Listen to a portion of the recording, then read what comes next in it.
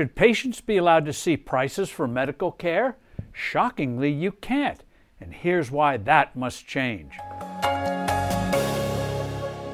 Hello, I'm Steve Forbes, and this is What's Ahead, where you get the insights you need to help navigate this turbulent world.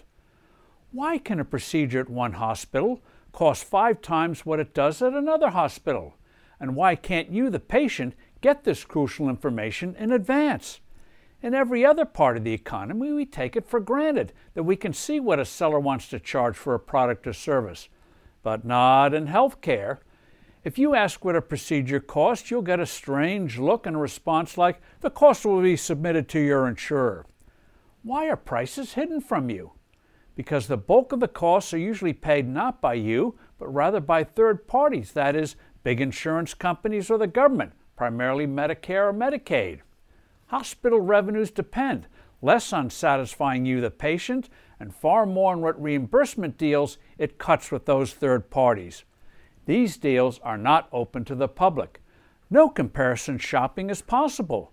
For example, a friend of mine had a heart condition and went to a cardiologist, who, among other things, recommended what is called a nuclear stress test. The patient asked what it would cost. The doc replied he didn't know, but it would be covered by insurance. My friend put together a team and with considerable effort got prices from 25 different hospitals and clinics in the region. The prices range from $1,450 to over $7,000 for the same tests.